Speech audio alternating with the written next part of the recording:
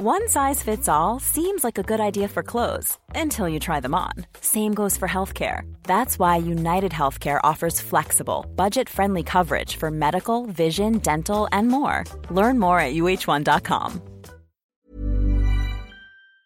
talkSPORT. You're listening to the talkSPORT hits. I'm John Jackson. And I'm Kane Reeves. After West Ham knocked Manchester City out of the Carabao Cup on Wednesday night, their manager David Moyes has been receiving a lot of love on talkSPORT. Going to one of the biggest clubs in world football and it not working out could dent your confidence a lot. But he's come out on top of that, rejuvenated West Ham, and they look fantastic, to be fair. That was former England striker Emile Heskey, and our very own Simon Jordan thinks the Scottish manager is the key to the Hammers' success. As long as you've maintained David Moyes at this stage in his career with this adrenaline flow and this focus on rebuilding the lost opportunities that Man United took away from him, because he should never have lost his job at Manchester United. Well, now what you've got is a rebooted David Moyes that is the key asset. West Ham are currently fourth in the Premier League, and they'll find out who they'll play in the Carabao Cup fifth round on Saturday. Meanwhile, hosts England and Northern Ireland have been drawn against each other in the group stages of next year's Women's Euros. They're in Group A along with Norway and Austria. Now, after watching their first ever National League game in the week, a 3-2 loss away at Macclesfield, Wrexham co-owners Ryan Reynolds and Rob McElhenney visited the racecourse ground for the first time on Thursday. Promotion and relegation isn't really a thing in the US, and they sound a little worried. It's absolutely terrifying. It's terrifying, but it's also what makes it so exciting. Yes. You know, I